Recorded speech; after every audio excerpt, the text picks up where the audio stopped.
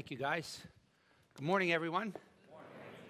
If you have a Bible today, I want to invite you to turn to the book of Romans chapter 12.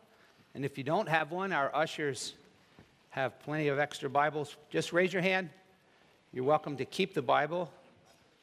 And if you've never read the Bible before, we really want to encourage you. There are so many people I meet that say, oh, yeah, I already read the Bible, but it turns out they probably really haven't. They don't really see the big picture and sort of see it, as one person said to me, that real strict book. So if your view of the Bible is it's a real strict book, you're really missing the big picture of the Bible. But the book of Romans outlines for us God's plan for humanity through the gospel. And so we've been studying about how we learned in the first 3 chapters that we deserve God's punishment for our sins, but it's not his desire. He loves us. He doesn't want to punish us. He wants to forgive us. We've lost our way, and we're broken. And Jesus came, and he died on the cross, and he rose from the dead so we could be forgiven. And so that's the starting point. So if you're just getting started with us, the starting point for a relationship with God is not becoming religious, not trying to become a good person. It's just coming as a sinner and receiving the forgiveness of sins that God offers. But the cool thing about God is that he doesn't just love us just as we are. He loves us too much to leave us that way, because just as we are, it's pretty messed up. Even if we're pretty good on the outside and people think we're nice, we're broken. And so God's goal for us, the Bible says, is that he might transform us into the image of Christ. And he does that in a number of ways. But first and foremost, the way that he changes us is when we're born again. The Bible teaches that we receive a new life, a new heart, a new mind. Christ lives in us. And that inner working of God then is going to work its way out into the way that we live. And so our mission, based on Scripture, and you'll see it in our bulletin, is advancing the gospel, bringing people to salvation. So if you're here and you don't know if you're saved yet, you don't know if you're forgiven, then that's the starting point. We want to talk about that. But once you're forgiven, then it's to bring you to maturity, to become a disciple who makes disciples. And a disciple is someone who's becoming like Jesus. And so it starts with a work of God's grace in our lives. But God's desire then is to change us into his image. And the way that he does that is through the Spirit and through the Word, through prayer, through worship, through relationship. So last week we started off in this section of application, and we said the first thing God wants you to do is surrender wholly to God. If you've never done that and you're a Christian, you present your body a living sacrifice. But the way that you sustain that, we saw, was to be renewed in our minds. We have to be in the Word. So we're going to put a slide up here. You may have heard about this, but on our website now, we have, Pastor John is developing a discipleship ministry training resource called Grace Growth. And so knowing that the gospel of grace is what changes us, you can go on here and there will be regular videos to help you to develop as a gospel-centered discipler, recommended resources for renewal, books to read. Some of you are, just looking for, hey, can you give me a book about Christian marriage, about parenting, about finances, about grief, about suffering, about mission. So we're going to try to provide these ministry training resources, and Pastor John will be talking more about that. But this morning we're going to pick up in verse 9. And here's the way I want you to think about it. When you become a Christian, first and foremost, your relationship with God changes. You're now his child and you're forgiven. Okay, so I start with that and I say, okay, God, thank you for forgiving me. Now, he doesn't take you right home to heaven, because he leaves us here on earth to transform us and then to make us useful to others. So the starting point is saying, okay, God, I'll give myself to you. My hands and feet and my life now belongs to you. Now, what do you want me to do? Well, what we saw last week, beginning in verse 3, is the first thing God says is he wants you to connect with other Christians. So I want you to think of it this way. In terms of relationships, relationship to God first, surrender to him. Secondly, now relationship to other Christians. Last week we saw that God wants us to use our gifts in relation to other Christians. This morning, what we're going to start with is verses chapter 12, 9 through 16. We're going to talk about how God wants us to grow in our love for other Christians. Now, I want you to think about the primacy of love in the Christian life. there's nothing that's a close second to learning how to love. Paul says you could be full of Bible knowledge and have all faith and all knowledge. You could be sacrificial of all your stuff, but if you don't have love, it's nothing. So love is not a feeling. Love is not just this quiver in the liver. We're learning how to love. The Holy Spirit, when we're born again, the Bible says everyone who loves has been born of God. And it's natural at first. Paul says in 1 Thessalonians, you yourselves are taught by God to love one another. But he then says, I want you to excel still more. So we're going to go through a checklist right now in verses 9 through 16. And it's very convicting, very challenging, very inspiring. God has something, even if you go, oh, I already know this stuff. The Holy Spirit will be speaking to you and saying, here's some areas where I want you to develop. And it's my prayer that the Lord will develop us into a deeper, stronger, more loving church as we examine what it looks like to love other Christians. So look at verse 9 and we'll begin. He says, let love be without hypocrisy. Now, the original word for a hypocrite was someone who in Greek plays would have a mask and they would put up a face, and there was nothing duplicitous about it. That's what his role was in the play. He was a hypocrite. He would just put up a different face, okay?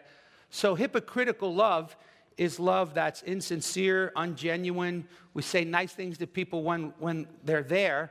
As soon as they're not there, we talk about them, we disregard them, and we're cruel to them. Now, this is something that even as we're teaching children, they need to learn how to do this. So the neighbor comes over. Your son is Dennis Amenis. Dennis doesn't like Mr. Wilson. So you say, Dennis, Mr. Wilson is here. Say hi to Mr. Wilson. He says, I don't want to. I don't like him, right? You're so embarrassed. I'm sorry, Mr. Wilson. Mr. Wilson leaves. You say to Dennis, Dennis, that was very rude. You should have been nice to Mr. Wilson. He goes, well, you told me not to be hypocritical. I don't like him, and so I'm not going to pretend that I like him. Now, would you say, good point, Dennis? No, you would say, Dennis, it's not hypocritical to treat people respectfully and kindly, and when they're older than you, to show them honor, regardless of how you feel about them. You make that commitment. So an unhypocritical love doesn't mean that if you don't feel love for somebody, that you're like, well, I'm not even going to speak to him. I don't even like him. You ask God to give you the Holy Spirit's strength to treat them with genuine love. So let love be without hypocrisy. But one of the things that Paul often connects love with is holiness and hatred of evil. In fact, in Philippians 1, he said, I pray that your love will abound so that you can approve things that are excellent. So notice how quickly he goes, let love be without hypocrisy and abhor what is evil. See, there are so many things in our culture that have become sport and fun that we become insensitive to this. God hates sin, and he tells us as Christians that we should hate what is evil. So, for example, if you were to turn on a sitcom and just watch it with a little notebook, you could probably pick up 15, 20 examples of something evil, an immoral relationship or drunkenness or sexual innuendo or stealing or whatever. And often that's the humor point. We laugh about it. The Bible says fools make a mock of sin. So as Christians, God wants us to develop, this is a strong word, to have a repudiation for evil. Sometimes, just as an example, people will go, I hate when people tell dirty jokes because sometimes they're funny. And you know what? There's truth to that. But we ought not to say, oh, well, since it's funny, it's okay. Evil is something that God wants us to develop a real aversion to, something that we learn to hate, and then cling to what's good. We have to consciously, as you're parenting and as you're choosing your recreation and choosing your music and things like this, if it's wicked, then we should despise it. If it's good, we should gather around it. We should want good literature, good music, good experiences for our family. And remember now, we're fighting against a culture that's the exact opposite. In Isaiah chapter 5, God says, woe to my people who call good evil and evil good. So as I'm learning to love people, I'm learning to hate what's evil. Paul says, be devoted to one another in brotherly love. So there's this commitment that says, I just can't do it when I feel like it. I have to make a commitment to be devoted to these people. So when we ask you to join a small group, it doesn't mean come only when it's convenient. But if there's a good TV show on, or you and your spouse are going to have a romantic night, or the kids are going to bed early, no, there's a devotion. Like, I'm committing myself to other Christians. And we start to realize, wow, that means I have to work on my selfishness. Give preference to one another in honor. I often think of, you guys remember the two chipmunks? Chip and Dale. Remember Chip and Dale? No, you. No, you go first. No, you. After you. I'm sorry. So there's this sense as Christians that we really go out of our way to let the other person, so to speak, go first. Let them have the last munchkin. You know, if there's a little bit of coffee, no, you have it, right? And we sort of think that's funny, but God's really saying, no, make an effort, and God may be speaking to you. You may have a relationship here where you're just kind of like, He's going, no, I really want you to work on that. And then he says, not lagging behind in diligence, fervent in spirit, serving the Lord. Now, that's really convicting because as Christians, our culture, unlike maybe the last generation, our parents got the idea of what it meant to serve the Lord. And so some of you are like, you know, I'm so sick of that. My parents were dragging me to church every time the door was open. And yeah, maybe there was some excess, but I'll tell you what they had down well, is they understood that the Bible says, as for me and my house, we will serve the Lord. And frankly, I like what they were doing a lot better than what many people are not doing. So ask yourself, is it a priority for you to serve the Lord? You're like, well, I go to church. Isn't that enough? That's not even beginning to serve the Lord. Now, understandably, everything you do is service to the Lord. The Bible says, do all in the name of the Lord Jesus. Changing diapers is service to the Lord. But I think Paul has in mind here service in terms of ministry, in terms of getting engaged in your local church. It doesn't mean that the only place of service is within these four walls, but it means service says, hey, I'm going to volunteer at a pregnancy center. I'm going to get involved going down to a soup kitchen. I'm going to try to have a Bible study. I'm going to reach out and build redemptive relationships. I'm going to sign up and put chairs out. I want to do something to serve the Lord. And if you're not doing anything, think about that, pray about that. Why? What is it that's hindering you, or what is it that's causing you to go, well, I used to do that. So he says, not lagging in diligence, fervent in spirit. And that word fervent means boiling, right? Serving the Lord. And it's kind of like, here's a good analogy. Do you ever notice new Christians are so excited about Jesus? They like show up at church and they're like, Maranatha, brother, the Lord is good. Let me tell you what happened. And we just give them that cynical look like, just hang around here, you'll chill out, you know. You'll become lukewarm like us. Instead of going, God, forgive me, stir me up like that, cause me to be excited about the little things. I remember as a new Christian, I used to go to our church and mop the basement. And this isn't a testimony like, oh, how holy I am. But I look back and I go, I was so excited about that, you know.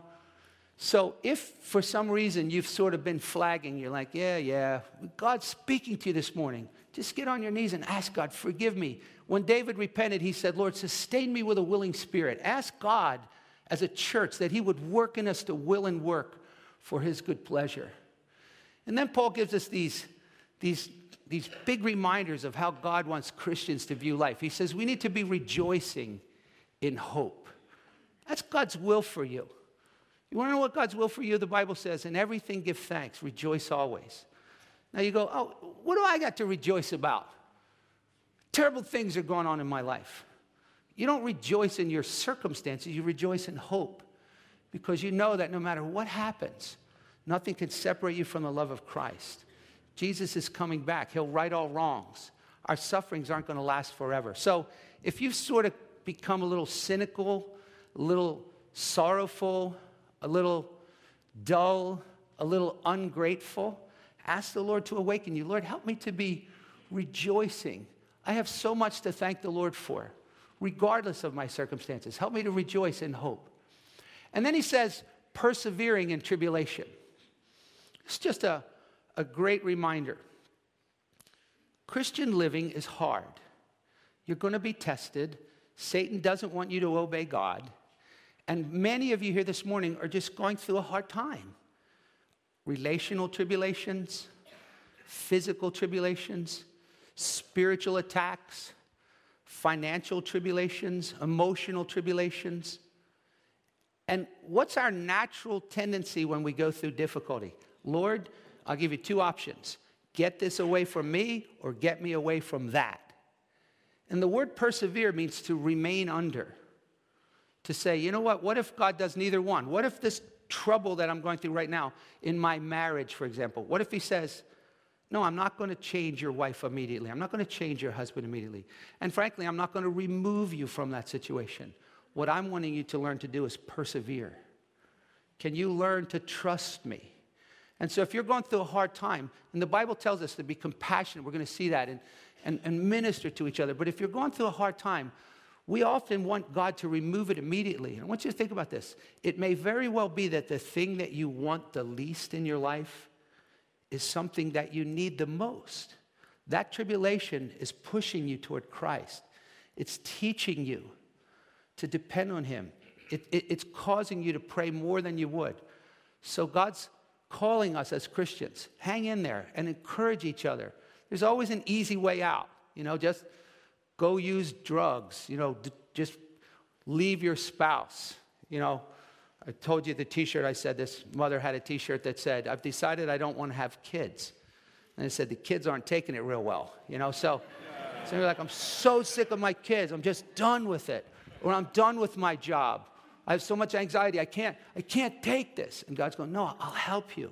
I'm not asking you to do it alone. I'll strengthen you. So persevere in your tribulations. And then devoted to prayer. Now, what do I need to say about that? Devoted to prayer. Are you regularly, consistently spending time with God in prayer? If you're not, no matter what your excuse is, there's a difference between a sound excuse and an excuse that sounds good. It's inexcusable and dangerous to your own soul to not be devoted to prayer. So I truly want to challenge you. I get it. There's a million reasons why it's very, very hard to have a regular prayer life. But if you're not praying, you're in spiritual danger. And I know you're going, well, how? This is what discipleship is. Interact with people. Hey, can you teach me how to pray? Can you give me a book on prayer? But when it's all said and done, when it comes to prayer, there's a lot said. But what matters is what's done. And so if you're not engaged in a regular prayer life, that's the starting point. Don't let Satan trick you into thinking, we don't have to have a regular prayer time. Just pray without ceasing. Jesus said, here's how I want you to pray. Give me my daily bread. So I don't even have to wonder how often I should pray. And then secondly, he said, and when you pray, get in your closet. So I know from Scripture that Jesus wants me to have a daily, quiet, personal time of prayer. Now you're going, how long, Pastor? Do I have to set my clock? The Puritans used to say, pray until you pray. You will be attacked by Satan. You'll think of a million things that you need to do. You'll feel like you're not getting anything out of it. You'll feel like, does it really matter? But you will learn that the Spirit of God will help you. And you will find that your burdens, you'll learn to give them to the Lord. You'll learn to fellowship with him a deeper way. You'll learn to claim his promises and wrestle with him and find that peace and joy and blessing that he promises to those who pray. And that's individual prayer. Then secondly, devoted to corporate prayer. If you're married and you're both Christians, I certainly hope that you and your spouse pray together. And you're like, well, we do. It's your turn. Thank you, Lord, for this food. Amen. I'm not talking about saying a sentence at the dinner table. I'm talking about sitting down with your spouse and saying, hey, let's take a few moments to pray together. What's going on in your life? What are you reading? What are you struggling with? How can I pray for you? Would you pray this for me? And then starting to lift up other people as God brings them into your mind, lifting up the church. So devoted to prayer. And then contributing to the needs of the saints. This is the challenge of the New Testament. It says, this is not love to say, hey, man, I love you, man. I'm praying for you, man. James says, what good is it if you see other Christians in need and you have resources and you say, hey, bless you, I'm praying for you, but you don't help them? The Apostle John said, if you have the world's possessions and you have Christian brothers in need and you don't share with them, how does the love of God abide in you? Please understand, God's not impressed if you drop a couple bucks in the offering plate. I mean, really. God's asking us to share our resources. All of my stuff is His anyway. So we've talked about giving before. God wants you as a Christian to regularly get into the habit of giving. Not because He's mad at you, but because that's how we express our faith and our gratitude to God. And so, based on statistics, we know that almost half of the people that come to our church, as well as every Bible-preaching church in America for the most part, give nothing. So, first of all, I want to start with those of you who are giving nothing. We're not trying to get your money. And if you're not a Christian, God's not going to let you into heaven because you give your money. And He's not mad at you because you don't give your money. But if you are a Christian and you're trying to become like Jesus, if He hasn't touched your pocketbook yet, then you're really lacking in what it means to become a mature Christian. Because one of the great displays of love is that we're willing to trust God with our stuff to share it with others. So if you only give occasionally, I want to challenge you to develop a habit of giving regularly to your local church. And then being consistent and not fooling yourself and saying, oh, I don't pay any attention to what I give. Because the Bible says our hearts are deceitful. If you don't pay any attention to what you give, it's likely that you give a lot less than you think you give.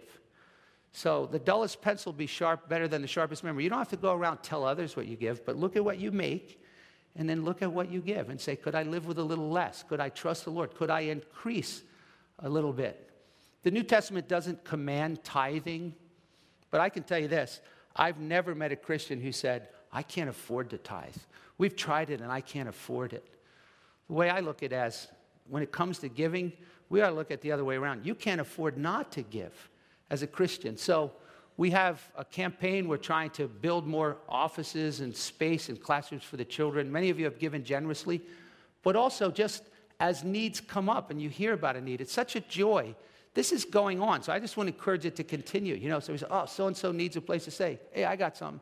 Somebody needs a car. Hey, we got something we don't. Hey, so-and-so can't. Hey, we have here a fund where we minister to people with needs. So if you have needs, let us know. People are giving generously to that. But then as you're in small groups or you're hearing of other Christians' needs, it just becomes a natural thing to start sharing and being hospitable, opening our homes, opening our lives. This is what New Testament Christianity looks like, not just nice to see you on Sunday morning. So that's the first part. God's going, okay, I want to challenge you to love the brethren. Now, there wasn't anything profound like, let me tell you what the Greek means, like, it's not that hard, devoted to prayer, like, which word was too hard to figure out? So the biggest thing is we don't want to walk away from here going, oh, that was really neat. Because frankly, I don't care whether you think this was really neat. The Bible says, what good is it if we hear the word and we don't do what it says? We're just deceiving ourselves. So the real thing that God's saying to us is, okay, I just spoke to you. Now you're going to respond because you love me, because I love you and I've forgiven you. All right. The next thing He does is He moves to our relationships with difficult people, especially our enemies. By the way, there's no elbowing at this point, okay? Because I think what Paul has in mind now is unbelievers, okay? Let me just briefly go through 14 through 16, because it's not really till 17 that he starts with unbelievers, but he says, bless those who persecute you, bless and do not curse. Now, he's going to come back to that in verse 17. But in between that time, he reminds us as Christians, rejoice with those who rejoice, weep with those who weep. And that's really helpful because if we're honest, please understand this. When we come to church, it's okay to not be fine, okay? So at the doorway, you can have permission from one of your pastors. You don't have to be fine every Sunday. Okay, how you doing? Fine, man, fine. Well, what if I tell them I'm not fine? Well, they might think I'm not a good Christian. Nonsense. I'll love and respect you 10 times more if you tell me you're not fine, because I'm not always fine. I'm mad, sad, had, discouraged, defeated at times, depressed. So we don't need to be fine. And sometimes we're dealing with broken people and we feel like we have to give them some great advice. You know, they're weeping. You don't need to give them great advice. The ministry of just your presence with them. We often feel like, oh, I need to know what to say. Give me a clever quote. You don't need a clever quote. Just your arm around them that says, I care about you. And I can't imagine what you're going through. Be of the same mind toward one another. Don't be haughty in your mind. Associate with the lowly. Don't be wise in your own estimation. It's okay. So I really need to this is my family and I need to be devoted to them.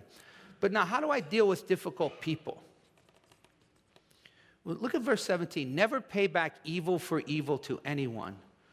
Respect what is right in the sight of all men. So, one of the most difficult things not to do as a Christian is to retaliate. I have a deep sense of justice. In fact, I'm one of those weird people that likes to watch Cops. Bad boys, what you got? Because I like to see bad people punished. I want to see them taken off the streets. My wife's like, you know, I'll slow down. I'll say, looks like there's trouble over there. She goes, you are not a policeman. I'm like, I can, you know, I tried to break up a mugging. I had a gun pulled on me once. And I love vigilante and, you know, when the bad guy gets it. The problem is, I want to be the helper. I want to be God's helper. And that's where he's gone. That's not your role. Never pay back evil for evil to anyone. So something as simple as somebody cuts me off and gives me the good luck sign, right?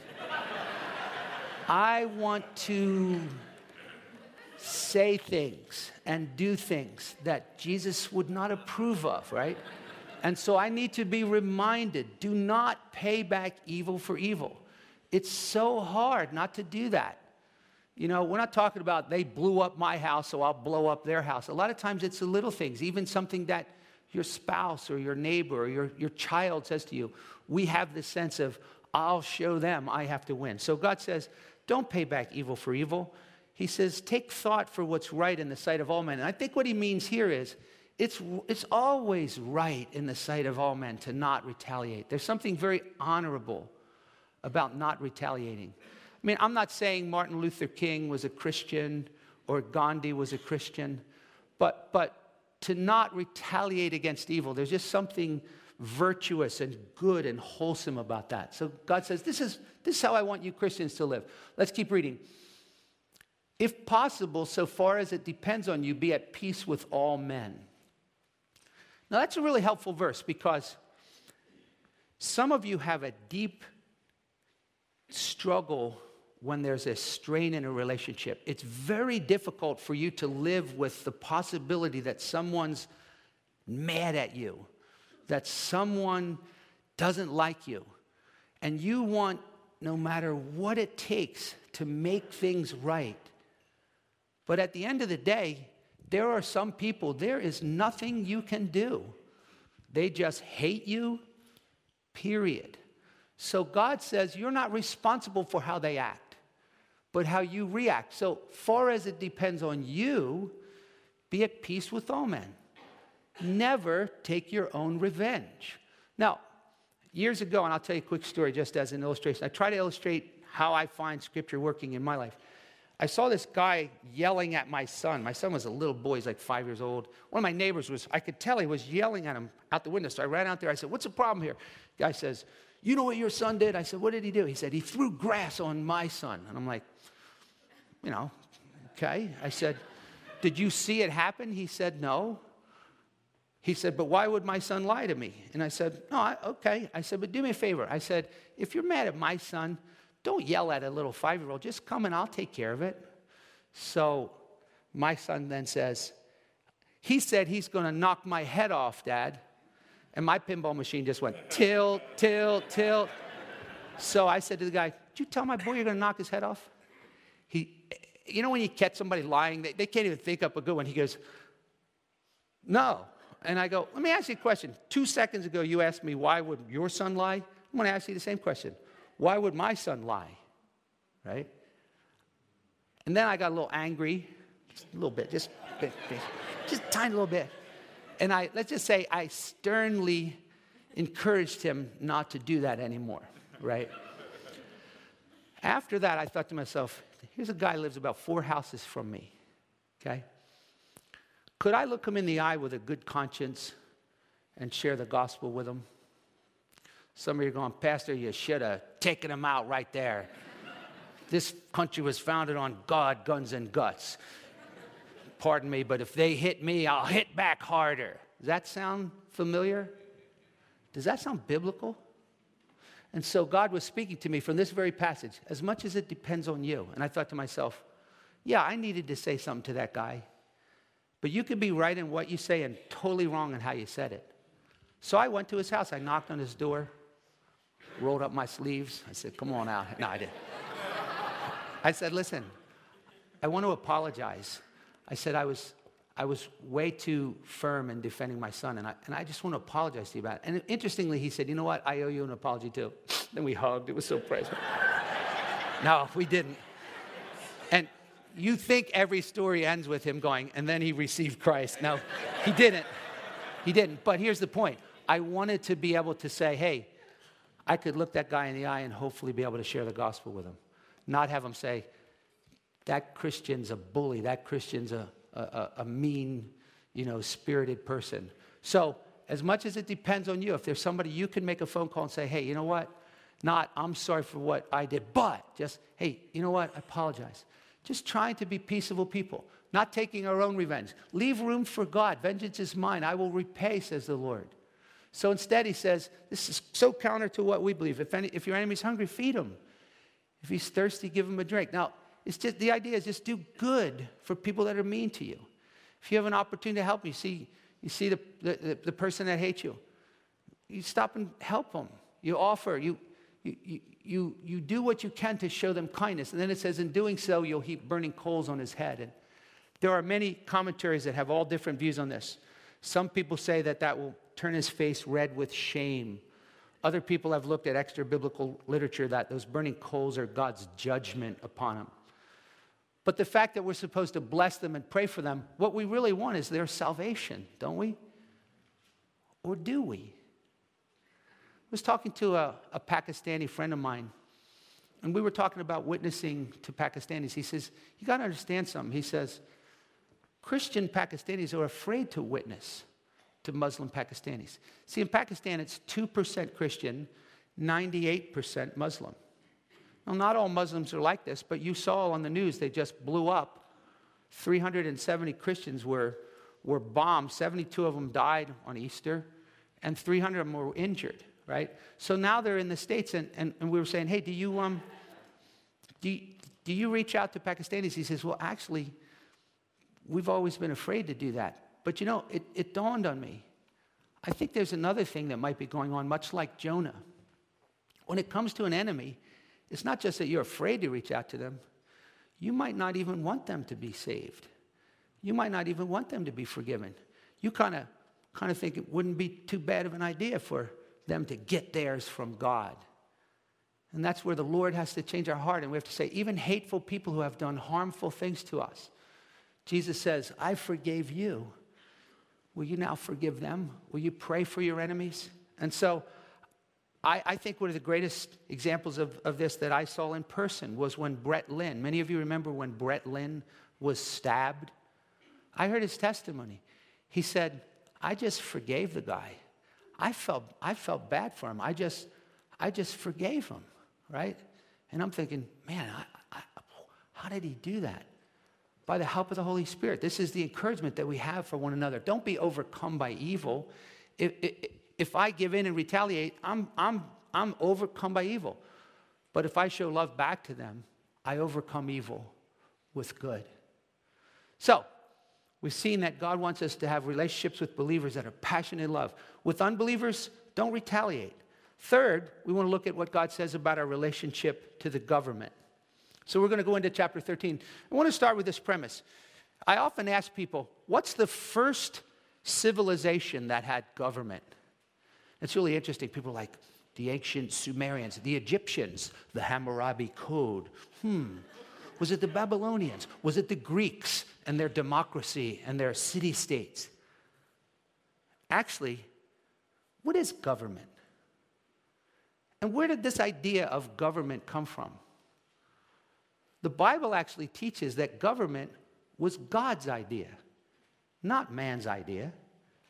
And the first example of government is actually in Genesis chapter 9.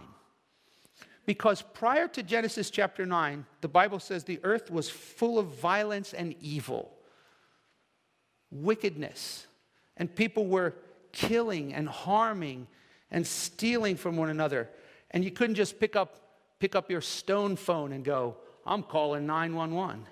There was nobody to protect. There was nobody to defend the orphan, the widow, the afflicted. People were destroying one another because of the nature of humanity. So when Noah got off the boat, God says to him, we're going to do things different from now on. From now on, we're going to set up a system to prevent this ongoing rampant murder. From now on, whoever sheds man's blood, by man shall his blood be shed because he's made in the image of God. God actually instituted capital punishment. Not because God's mean, but because God values human life. And God knows that people left to themselves are miserably wicked. And you're like, not us, we're civilized. Yeah? What happens when there's a blackout in New York City? What happens when there's a flood? Without restraint, people go wild. So you might think everybody around you is nice. Many of them are simply not being evil because fear of punishment. So what we're going to learn is that God's the one who came up with the idea of government. It was very limited in its original purpose. It was to punish evil and protect those who do what's right. Now, when its tentacles reach into your health insurance and your education and, what your view is on how much the government welfare and so forth, we can't say, well, only if it does it exactly this way, I have to obey it. Because this government was a Caesar, an evil, wicked Nero, and Paul didn't say, only submit to your government if they're good, right? So Paul says every person is to be in subjection to the governing authorities. There's no authority except from God, and those which exist are established by God. Mark that down. I don't know who's going to win the election, and we're all kind of terrified, some of us, about any of the candidates, right? But at the end of the day, you better pray and you better vote. But at the end of the day, those which exist are established by God. So whether it's Bernie, Hillary, Donald, somebody we don't know or somebody we want, ultimately God always is the one who establishes. Why would he put a bad person? God is sovereign, and sometimes he uses bad government to fulfill his purposes. So, therefore, whoever resists authority has opposed the ordinance of God, and they who have opposed will receive condemnation. Rulers are not a cause of fear for good behavior, but for evil. Do you want to have no fear of authority? Do what's good, and you'll have praise from the same. So this morning, if you get pulled over on the way home and you see like red lights, red and blue lights, just don't get that queasy feeling. Figure, based on that sermon, he's probably pulling me over to tell me that I made a beautiful turn there at that stop sign. He just wants to say, I wish more people were good citizens like you. So, okay, government might not be doing this quite as well, but they do reward citizenship, bravery, and things like this. Let's keep reading, because here's the application. Government's a minister of God to you for good. But if you do what is evil, you need to be afraid. It doesn't bear the sword for nothing. For it's a minister of God, an avenger who brings wrath on the one who practices evil. Now, at some point, somebody's going to ask you this. What do you think about capital punishment? And you could go, well, Jesus changed that, right? Remember when in the Old Testament said, you should stone adulterers, but when they brought the woman to Jesus, said, stone her. And Jesus says, no. I don't condemn you. Go and sin no more. So many Christians believe that capital punishment is no longer for today.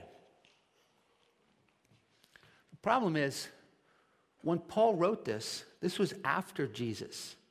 And he says, the government bears the sword. And swords were not for spanking. Swords were for beheading. So I think that this is a pretty clear passage to say that capital punishment in certain situations is still biblical. Now, I don't think it should be for things like adultery or things like that, but clearly for murder. Whoever sheds man's blood, by man shall his blood be shed. For in the image of God he made him. And you see, part of the purpose of this is not just to punish people, it's to restrain evil. It doesn't take a rocket science to look at cultures where if murder is not punished severely, the murder rate is off the charts, right? But in cultures where people know, hands down, if I murder someone, I'm going to be killed. It's stunning to look at the statistics of the murder rate. So I'm not advocating let's just set up electric bleachers and turn this country around. But what I'm saying is the purpose of capital punishment is to prevent evil and to put us in a society where we can have a recourse of safety and protection. And so while there are, quote, a few bad cops out there, there are so many people who God says are ministers of God. The government and the police are given to us by God for our benefit, and we ought to thank God for that. And you might say, well, I don't agree with this rule and that rule. Therefore, it's necessary to be subject to them, not just for wrath, but for conscience sake. Now, let's keep reading as I close. Look at this. He says, for because of this, you pay taxes. Or do you? You're like, I'm not. If I pay what the government really wants, you crazy? I couldn't make any money. And beside that, I'm not letting my money go toward abortion. So there ain't no way I'm paying taxes. There's no way I'm going to be honest on my tax form. It's ridiculous. Let them come after me. I got my guns waiting for them. And I'm going, oh, help me with this. You pay taxes. Tax to whom tax is due. I can't afford to pay taxes. Really? You can't afford to obey God? Let me save you some breath. If you come to me and you're living together and you're not married, and you say, hey, we want to have a Christian marriage, I'm going to say to you, okay, I want you to live apart until you get married. And I've done that, and some people have gladly done that, and others have said, we can't afford that. And I go, oh, wait a minute. You can't afford to obey God. When we obey God, what happens? God is for us. He's blessing us. He's providing for us. It's always right to do what's right. And so in our culture, there are so many Christians who sort of just go, well, this is nonsense, and I don't have to do it. Render to all what is due to them. Tax to whom tax is due. Custom to whom custom. Fear to whom fear. Honor to whom honor. There aren't exceptions like if you like the government, if you agree with the tax rate, if you think this is fair. This is what God's calling us to do as Christians. And we're not the first culture. I hate Uncle Sam's hand is way deep in our pockets. I hate that. But I don't go, he's a jerk, and so I'm not doing it. And so there are ways that you can, for example, I've encouraged our people, if you give to the church, get envelopes and have them keep a record, and then let them give you a statement at the end of the year that says, this is how much you gave. Not so you can post it on your front window so everyone can see it, so that when you're filling out your taxes, you will get that money back from Uncle Sam. And you're like, I don't give to get money back. I know that. But why leave it in Uncle Sam's pocket? I got a great idea. If you don't want it, get it back and give it to the church again. Do it twice, right? So we can be prudent, we can be wise, but this is a big deal, folks. And this is one of the areas where God is calling you. I challenge you. Obedience to God is not optional. It's where God will bless you. And for some of you, you're going, Pastor, I struggle with that. And I understand. There are many things we struggle with. But God is telling us as Christians that we are to be good citizens, that we are to be praying for our government. For example, and I'll close with this, I used to always tell jokes about the presidents. Moron, blah, blah, blah. And somebody challenged me one day. They said, doesn't the Bible say to fear God and honor the king? Doesn't it say, give honor to whom honor is due, fear to whom fear? Well, respect is earned, and they haven't earned my respect. Respect is not earned, folks. Respect is to be given to people because of their position, not because of their character. In Ephesians 5, when it says, wives, respect your husbands, husbands don't have to earn that. Because the same passage says, husbands, love your wives. You okay with that? Well, love is earned. And as soon as she earns love, I'll love her. No, you don't love your wife because she earned it.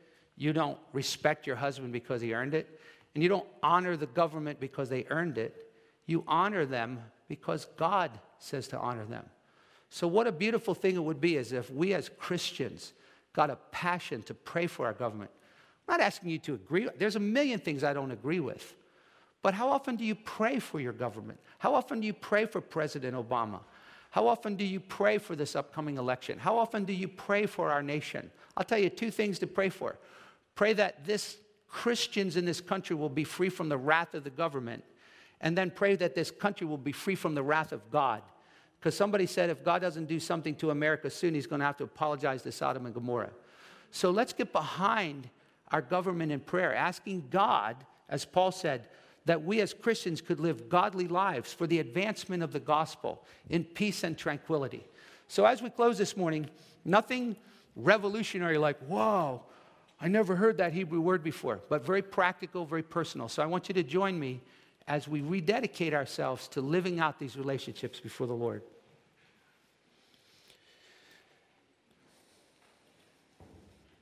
Thank you so much, Father, that you love us, that Jesus gave himself for us so that we could be forgiven. What a blessing that is. And even as we end our service today, and we have Connecting Sunday, and we have name tags on, I pray that even in the slightest way that we will make effort to reach out and minister, to meet people, to encourage one another. Pray for our newcomers that if they're not saved, that they will seek the Lord while he may be found. For those who are new Christians, may they grow. Father, for those of us who are in the Lord for some time, help us to be fervent and serving and giving and knowing that our labors aren't in vain.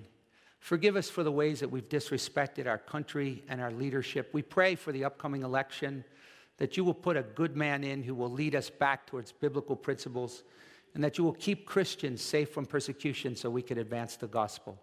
Thank you, Lord, for this place that we can meet to worship and pray and to build a Christian community.